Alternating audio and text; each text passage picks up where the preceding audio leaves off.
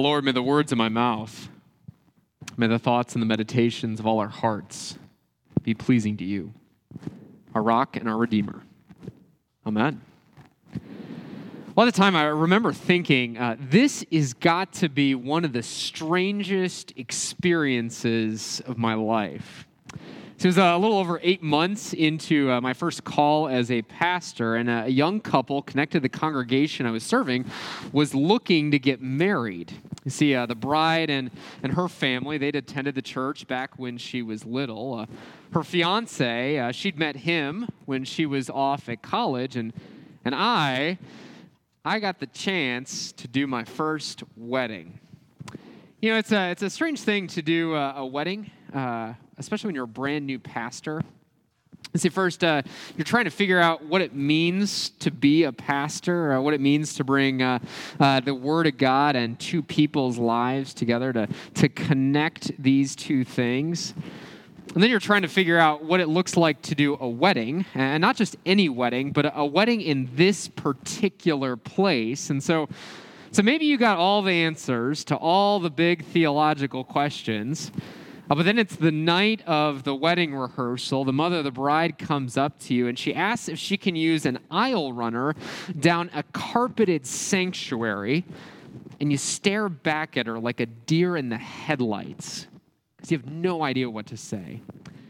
And then, if you're a new pastor like I was, you've been married for 18, 19, maybe 20 months, and you're grappling with the reality that it is your job to help this couple navigate realities that you're only beginning to figure out. And so it's this strange experience. And it makes you wonder who really should have gotten the honoraria for your first wedding or two. Obviously, none of this is the strange experience I'm talking about. That happened on the day of the wedding. What you need to know about this wedding is that the bride's father was a local florist. And when your dad's a local florist, that means two things to your wedding. First, it means that when you walk into the sanctuary, it looks absolutely stunning. I mean, there are flowers everywhere and ledges that you didn't even know existed. And it's because your dad, he's pulled out all the stops. He's showered grace upon grace upon grace on your wedding. And second, it means that there's going to be a lot of people at your wedding. Because when your dad is a local business owner, a well-known local business owner, it means that there are a lot of people that you got to invite to your wedding. And so the music starts, the bridal party processes in, and we take our places. And, it's a privilege to be invited into these moments, to bring God into to times like this. But that's when I realize that I am standing there. There's somewhere between 200, 300, maybe 400 people in front of me, and I only know the wedding couple.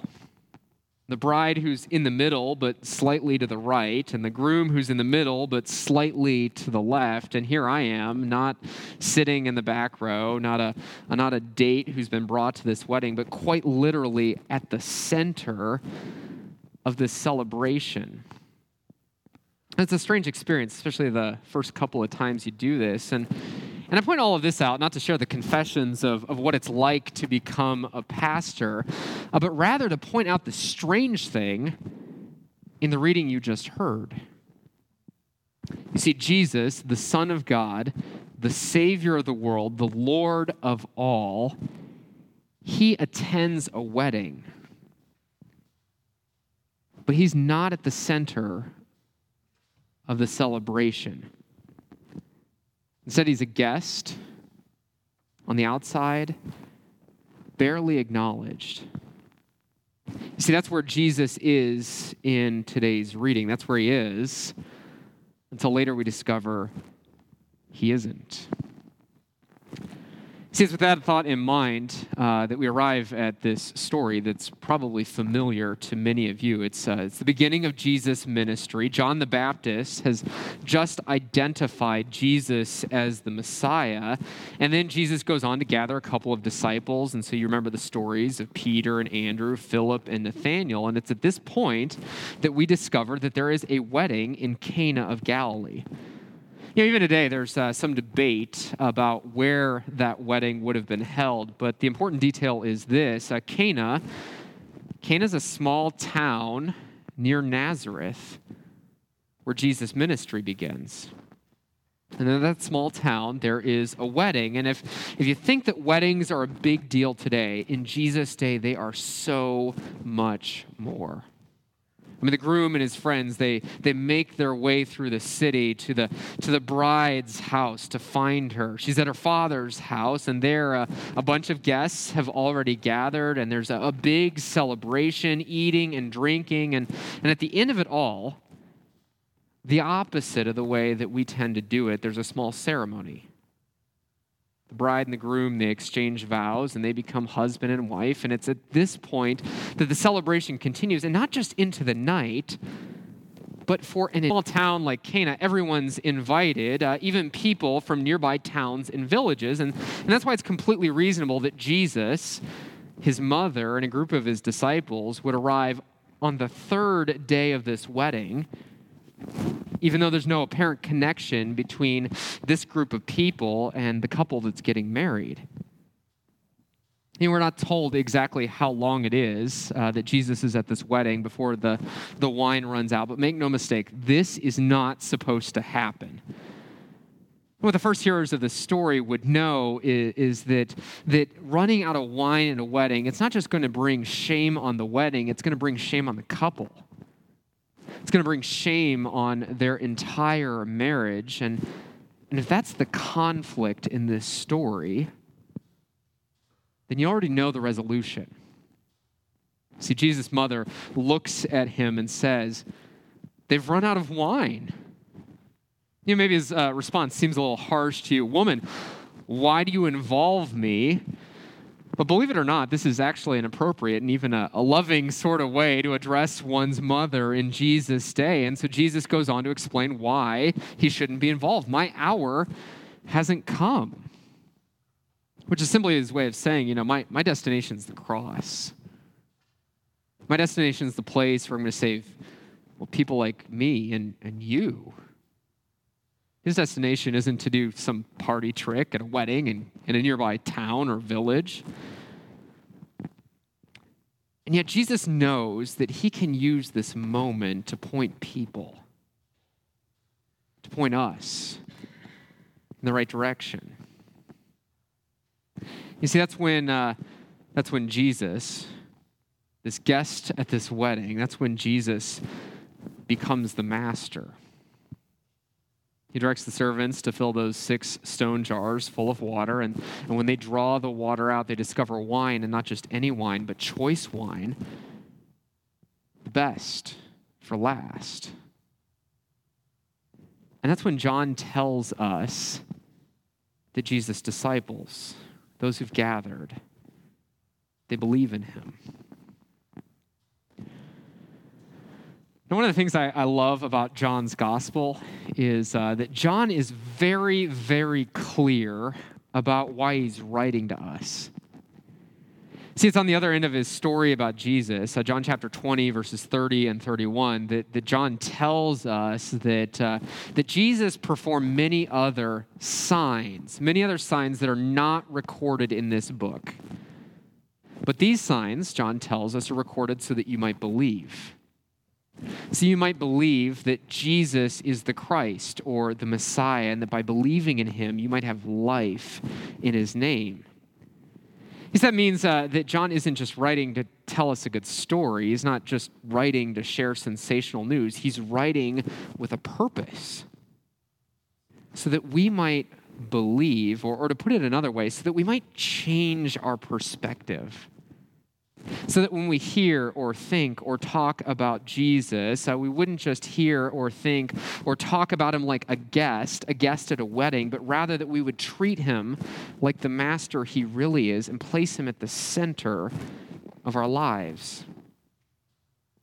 Not you, but it's so hard to do this. So easy to leave Jesus on the outside, barely acknowledged. Sometimes that's intentional. Sometimes we know what Jesus has to say and we just don't want to hear it. Or sometimes we just don't know what Jesus has, and we don't want to go to him. But at least for me, more often than not, it's unintentional. I'm putting together our family's budget, or I'm spending time with our kids, or I'm picking the next show that Andrea and I are going to watch every night before we go to bed, and it doesn't even cross my mind that Jesus is the master of my life in these places too. Even when we do let him in, even when we do invite him to the wedding, so often we invite Jesus like he's a guest. Jesus, we can talk about money, or we can talk about my parenting, or we can talk about the kind of shows that I like to watch, but we can only talk about it when I need you, when the wine's run out. That's when we can talk about these things. You see, this is why John tells us this story about Jesus, the first of his signs that take place at this wedding in Cana of Galilee. To change our perspective. To show us that no matter how hard we try, or no matter how hard we don't try, Jesus is more than just a guest, because he's the master. He's the master at this wedding, and he's also the master of all the places in lives like yours and mine. You see, that brings us to the beautiful part of this story.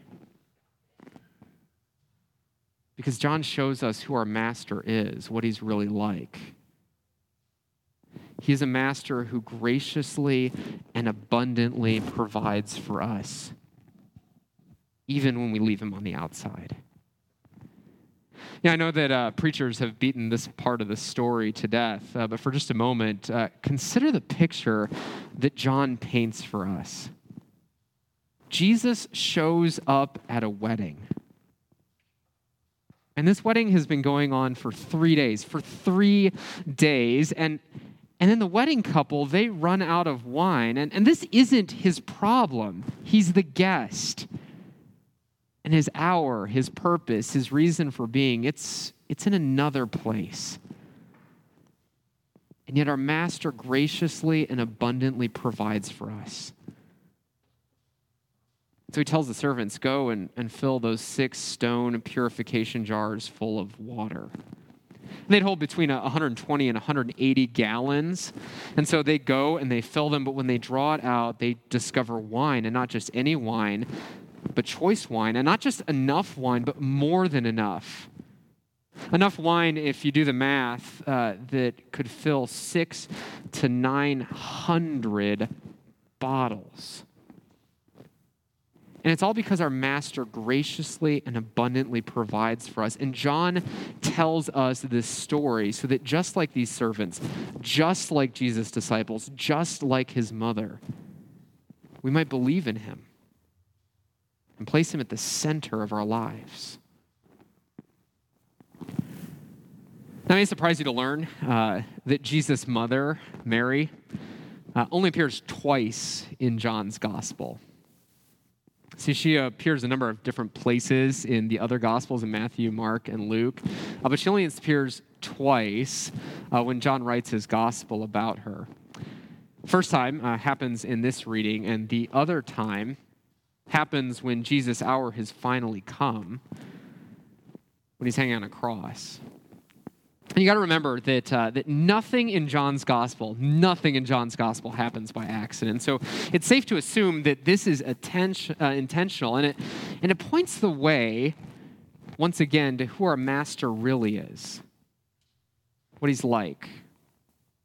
A master who graciously and abundantly provides for us, and not just wine at a wedding, but he provides everything that we need for this life and the next. He provides life. He provides forgiveness. He provides salvation. And just like his disciples, he calls us to follow him. And once again, this is the part where I find Mary incredibly helpful, because she points us in the right direction. So if you remember the story, you remember that she tells the servants, do whatever he tells you. And that's what we do. And it's not because we have to.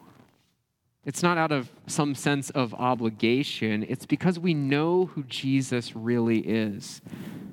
The one who graciously and abundantly provides for us. The one who gives everything,